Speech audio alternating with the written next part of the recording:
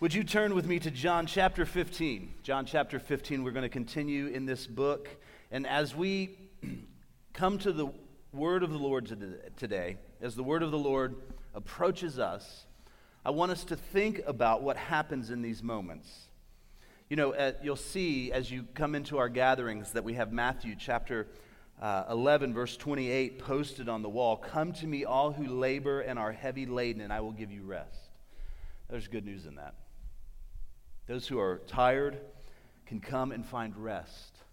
But how is it that he does that? Does he put us to sleep through my sermon? I pray not this morning. What does that verse go on to say? Verse 29 says this, "Take my yoke upon you and learn from me. For I am gentle and lowly in heart, and you will find rest for your souls. For my yoke is easy and my burden is light." These words, learn from me. To genuinely understand and accept a teaching, and not just understand it and accept it, but to understand it as true and apply it to your life. So to come to understanding, to accept it and apply it. That's what's happening here as Jesus instructs us from his word. We can learn from him. This, a lot of times, is used in the context of a lifelong habit. But the rest for our souls comes through learning from our Savior and our King, Jesus. You know, last week we did look, as Mike mentioned, at the fruit of the Spirit, that it's not a checklist for us to work through for acceptance, but it is the flourishing of a heart set free by the good news of grace. And so, what might spiritual flourishing look like? How is it that we can receive instruction in what spiritual flourishing looks like? You know, a flourishing life is something that we all actually long for. It's why many of us go to work, whether you enjoy your vocation or not. You give yourself to that work because of the earnings for the time off that you look forward to. That's part of a flourishing life. We want to flourish in our vocation. We want to have mental health and emotional stability so that we might flourish. We want to have spiritual health. We want to have physical health so that we might flourish. And the world talks about these things in very plain terms. More so today than I think I've ever experienced in my lifetime. More so than I even hear from those who are older than I about what they've experienced in their lifetime. And so, what does a spiritually flourishing life look like? We're not left to ourselves to try to figure that out. No, Jesus actually instructs us in John chapter 15 what a spiritually flourishing life looks like. So let's look at his word together and receive his instruction. And as he tells us to learn from him as we learn how to rest in his goodness toward us. John chapter 15, I'm going to begin in verse 7. "If you abide in me, and my words abide in you, ask whatever you wish, and it will be done for you." We could just pause right there, couldn't we? Ask whatever you wish, and it will be done for you.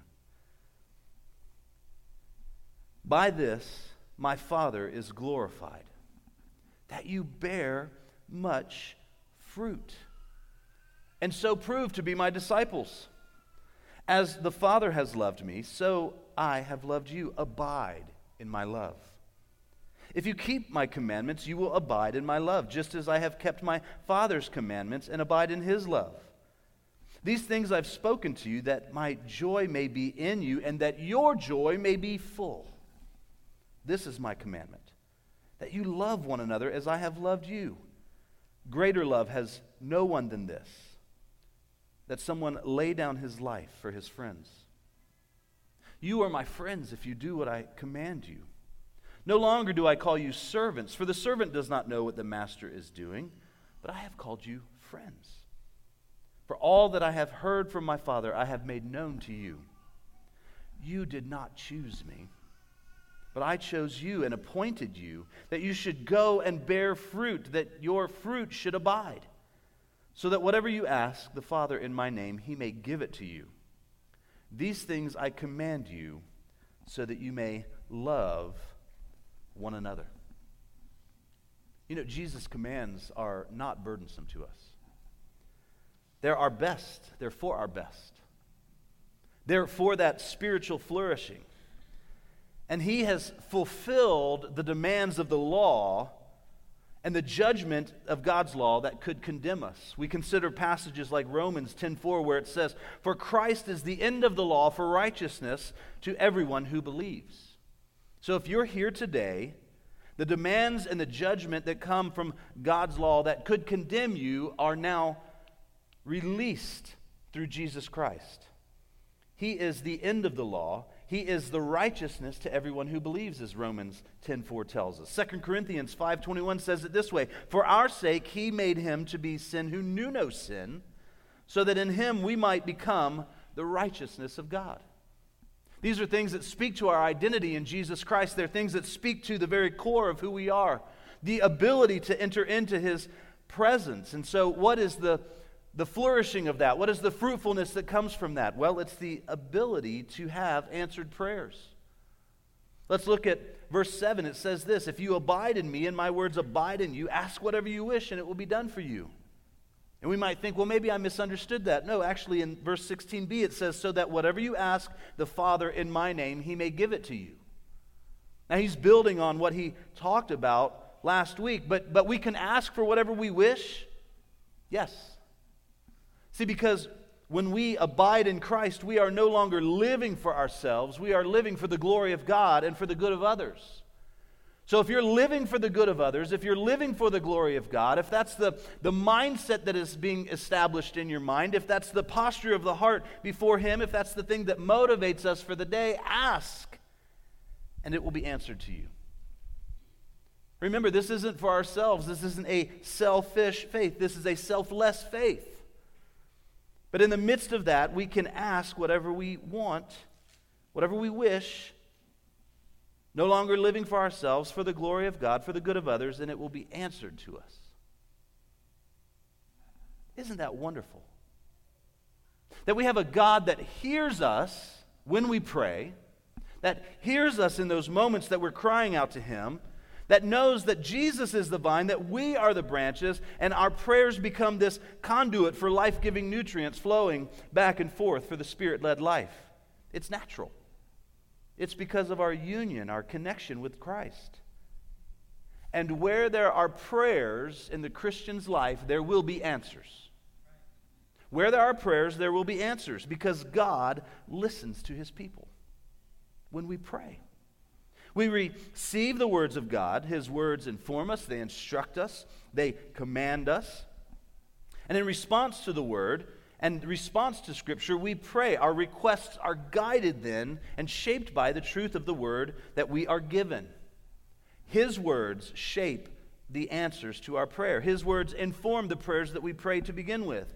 And as His Word shapes our desires and the Spirit forms us from the inside out, we will begin to pray about the things that God cares about the most. To the parent praying for a child, to the one burdened praying for healing, to the one who is praying for redemption and restoration in relationship, for the one who's praying for spiritual power to live for the glory of God, for the one who is praying for the restoration of a broken relationship. Those are things that God cares about. Keep praying.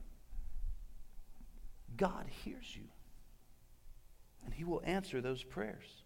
Maybe I could ask it this way. If you aren't seeing answered prayer, are you praying to begin with?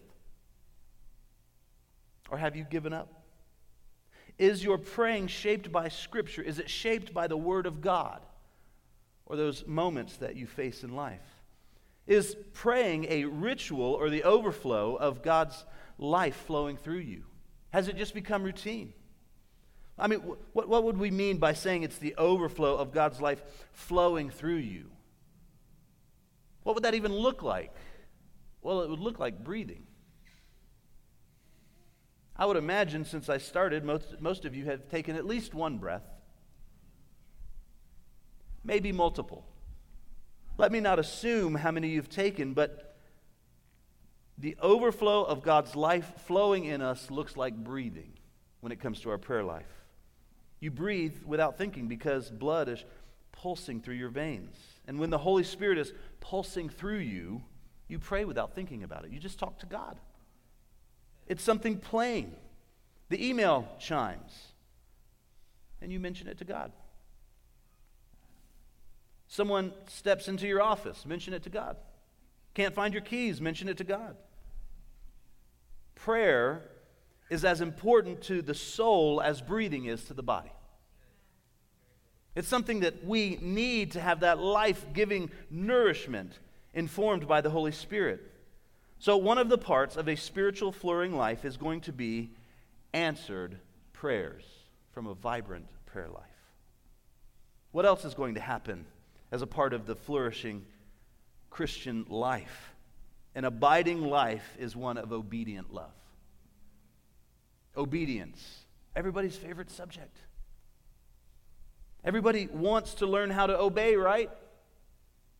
We see it in our children because they got it from us, that desire to obey. Thank you for laughing. I had it in the sarcasm font in my notes. I was hoping it was coming across that way this morning. What does verse 10 tell us in John 15? If you keep my commandments, you will abide in my love. Oh, what dangerous ground we're on, church. Let's think rightly about this. Just as I have kept my Father's commandments and abide in his love. That's verse 10. Verse 17 says this. These things I command you so that you will what? Love one another. You know, this is where so many can imagine obedience to Christ as this burden in the Christian life, because it's this self-surrender, it's sacrifice, it's service to others. But see, Jesus is teaching us the opposite. He is teaching us that obedience is associated with joy. This is what it looks like to live differently than the world around us. Obedience that leads to joy. See, God the Father loves Jesus the Son, and Jesus in turn loves us with the same type of love that empowers us through the Holy Spirit to obey Him. That's union within the Godhead, within the Trinity. And now because of our union with Christ, we get to experience the same thing. Now, to be clear, and this is why I said we're on dangerous ground here. To be clear, our actions cannot force God's hand to love us any more than He already does.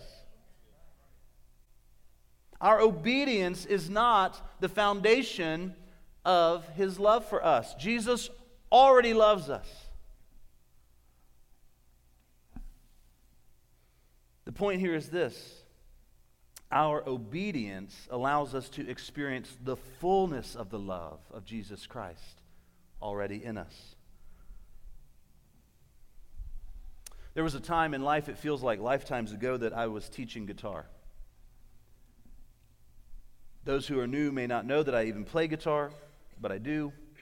And at one point, people paid me to teach their children how to play guitar as well. And I remember having conversations with my students. I was not your typical teacher. And I remember saying this to them. You're only going to get out of this as much as you put into it. You're only going to get out of this instrument as much as you're willing to put into it. In other words, you can learn how to shape your hand for the chords. You can learn how to, with the opposite hand, strum different rhythmic patterns. But in order to bring those two things together, you're only going to get out of that as much as you're willing to put into it. There's a commitment that has to happen there.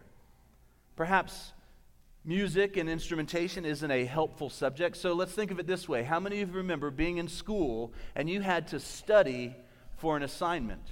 And the next day when the teacher was asking questions about that, if you had studied, you were willing to be a part of the conversation.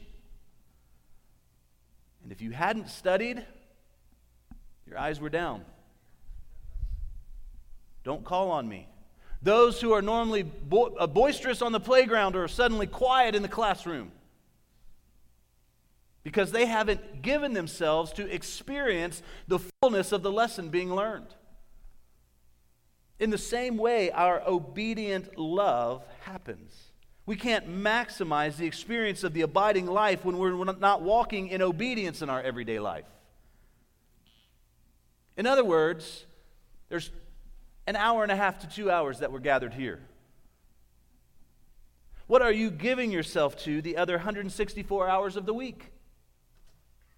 Are you maximizing the call to experience the love of God through obedience to His ways for you? See, sin or disobedience or outright rebellion, they're going to hinder, they're going to block, they're going to sever our experience of the love of God. And a disciple who doesn't obey is not a disciple. That's a fraudulent Christian. There's not two types of Christians. Christians bear fruit, and a part of the way that they bear fruit is obedient love to Jesus Christ. If Jesus lives in you, you can't help but produce the fruit of loving obedience. His life in you will cause you to love what he loves, to treasure his words, to obey, not out of duty, but out of joy. And you will delight in doing what Jesus wants you to, because he loves you, and he lives in you, and he shapes your heart to be just like his. See, Jesus is the king, and he has the authority to simply make a command to us to obey, to demand our obedience. But he doesn't treat us like slaves. Look at verses 14 and 15 together. You are my friends if you do what I command you. No longer do I call you servants, for the servant does not know what the master is doing, but I have called you friends. For all that I have heard from my Father, I have made known to you.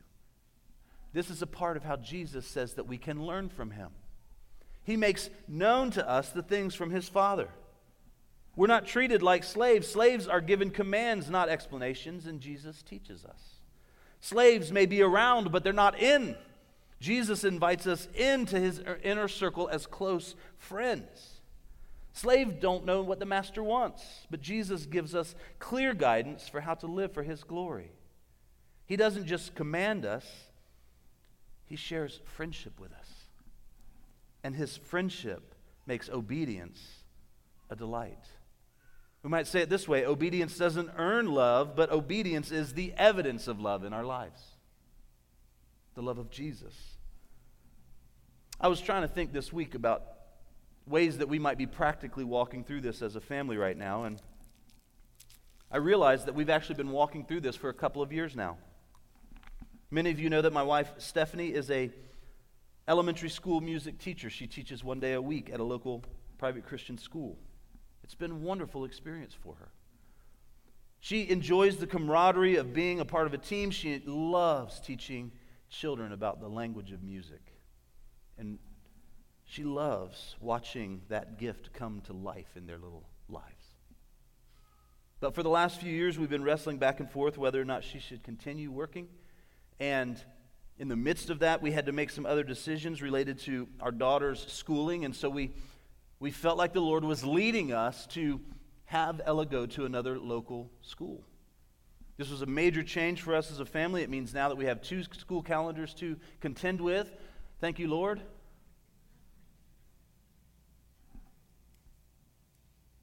And I remember that in the midst of these conversations, there's been time and time again that we've had to have conversations about what is the main thing that God's calling us to obey in right now. This year, we made the decision for Stephanie not to return. If you're in the teaching profession, you know about this time of year. It means that you're called upon to turn in what's called a letter of intent for the next year. In other words, we've had to make decisions over the holidays about the school year to come. Well, Ella's still going to be going to this other school, but Stephanie won't be returning to the classroom. And that has implications for our family, not just on the calendar freeing up by dropping one of those school calendars, but it means that we drop that income. It means that we have to pursue other means of provision for that schooling, for those payments. It makes claims on us in terms of finances, and it begs the question, well, what will Stephanie give her time to now? And you know, those are very real questions that we have to answer, but we don't wait for the answers to those questions in order to obey. What are you questioning in the call to obedience today that you're waiting for the answers to those things before you obey? That's not the Christian life. The Christian life starts with obedience. We've had multiple conversations where we've had to remind one another the main point is not the finances. The main point is not the calendar. And there are different days that those seem to have different weight in our house. Perhaps your home is the same way. The main point is not even Ella and what's right for her education, although that is a primary thing. The main point is, are we doing what we believe that God has called us to do? And then we have to trust Him with the rest. I imagine that you could insert any other form of experience, of decisions in life, things that go on in family. I think we all know exactly what I'm talking about. And this has been playing out for us over the last few years. But we've had to remind one another, our call is to obedience first and trusting the faithful God that we serve with all of the other details. I hope that this is a helpful illustration, because the fact that it's been playing over years doesn't mean that we've always walked in it rightly. I said it earlier, there are times when the calendar feels much more convenient for us to make this decision or that. There are times that the finances have felt much more burdensome for us to make this decision or that. There are times that it seems like we made a mistake. And we have to remind ourselves, this is what we believe that God has called us to do. And we want to be faithful in this. Church, that's what the Christian life looks like in our home. My prayer is that's what the Christian life looks like in your home. Why? Because obedience doesn't earn love. Obedience is the evidence of love. We love our daughter fiercely. We love one another fiercely. But we love the God who's leading us through this life more than anything. And we want to follow His leading in those moments and trust Him with the rest. What else is the evidence of a flourishing life? Well, it's inexhaustible joy. Verse 11 says this, "These things I have spoken to you, that my joy may be in you, and that your joy may be full." This rejoicing, this joy does not mean every day is easy. Every day is filled with laughter. But it does mean this, that your life is marked by a confidence that Jesus is greater and more satisfying than anything that this world has to offer. You know, tonight there's going to be many celebrations for a few hours, and then half of the people that made bets tonight will have much angst about tomorrow. I'm looking forward to funny commercials, hopefully a decent halftime show. We're tracking Taylor Swift's plane to see when she'll make it there. I'm just looking forward to being together. I got no dog in this fight. The Bucks were out early.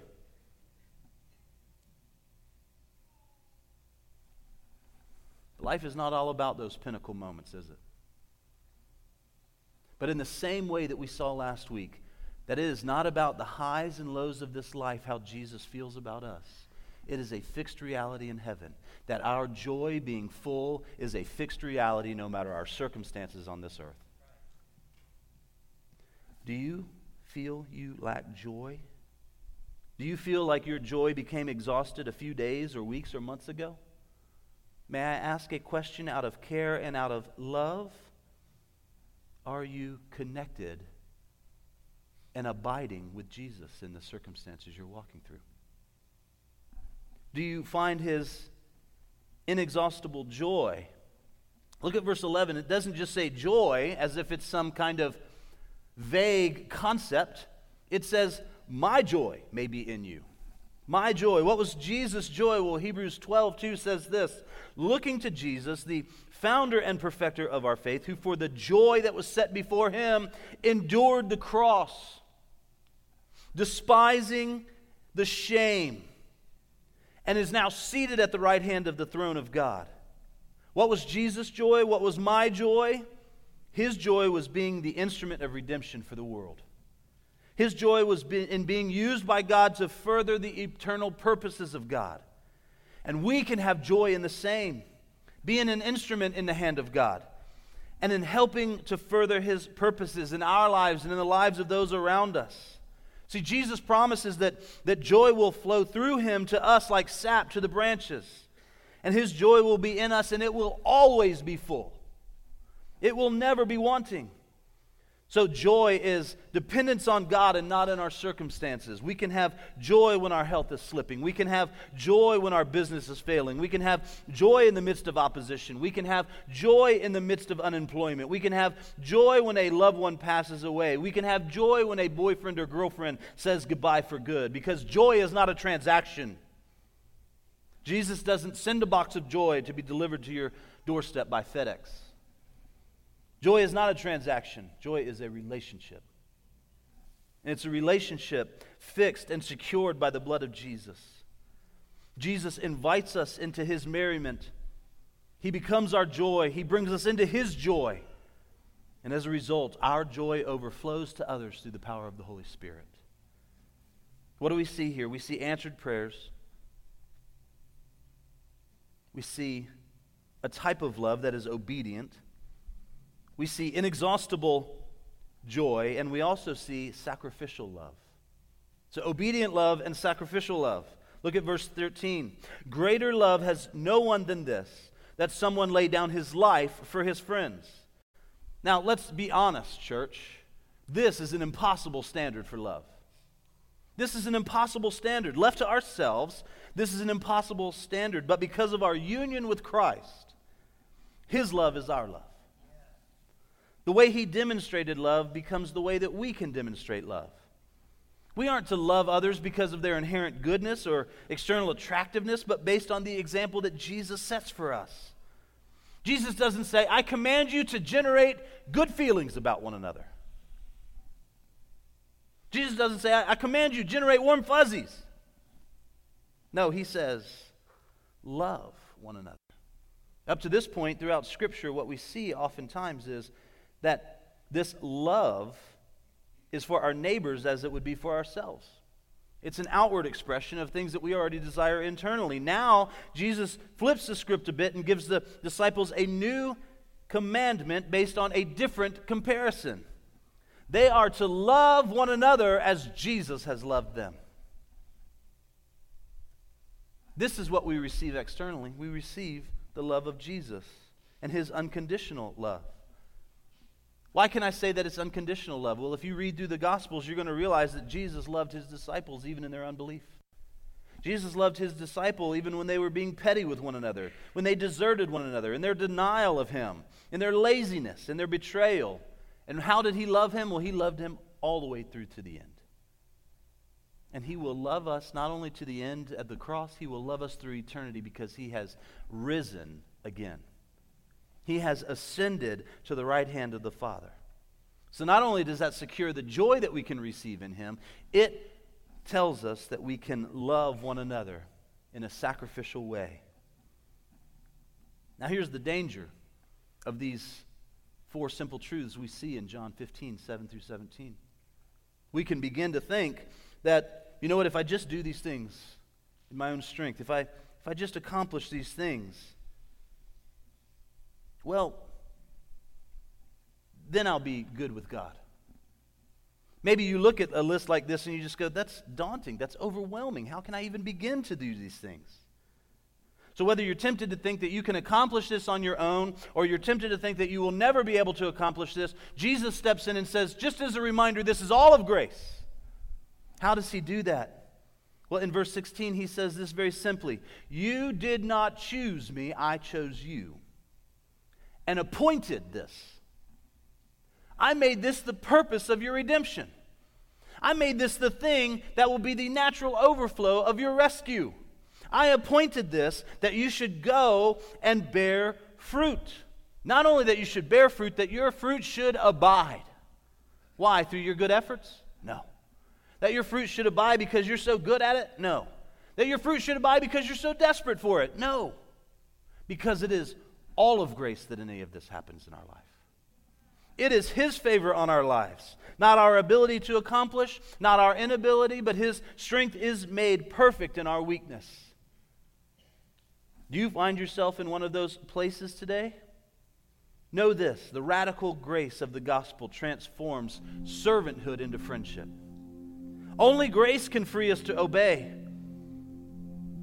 Only grace can free us to love Jesus out of friendship and worship, no longer out of fear or self-interest or self-preservation. If Jesus has taken up residence inside of you, you will be different. You will act differently, love differently, live differently. The difference is not due to your own strength. It's not due to your own effort. It's not due to your own zeal or your personality, because that's going to lead to spiritual exhaustion and a return to the works of the flesh. The difference is due to the persistent work of Jesus inside of you. He appointed it to be so. Jesus is alive. He is powerful, and He is actively at work in His disciple. We might think of it this way. An apple tree bears apples. A peach tree bears peaches. An orange tree bears oranges. And a follower of Jesus loves, prays, and obeys Jesus. Father, we ask that your Holy Spirit would work in our hearts today, that it would be true. May we not stand in our own efforts. May we not call upon past victories or temporary glories. May we call upon one name alone. No other name by which we can be saved. No other name by which we bow our knee. Let it be Jesus that we call out to. Let it be His glory that we live for. And may we pray, may we love, and may we obey in the goodness of abiding with Him. In Jesus' name. Church, let's stand together and respond.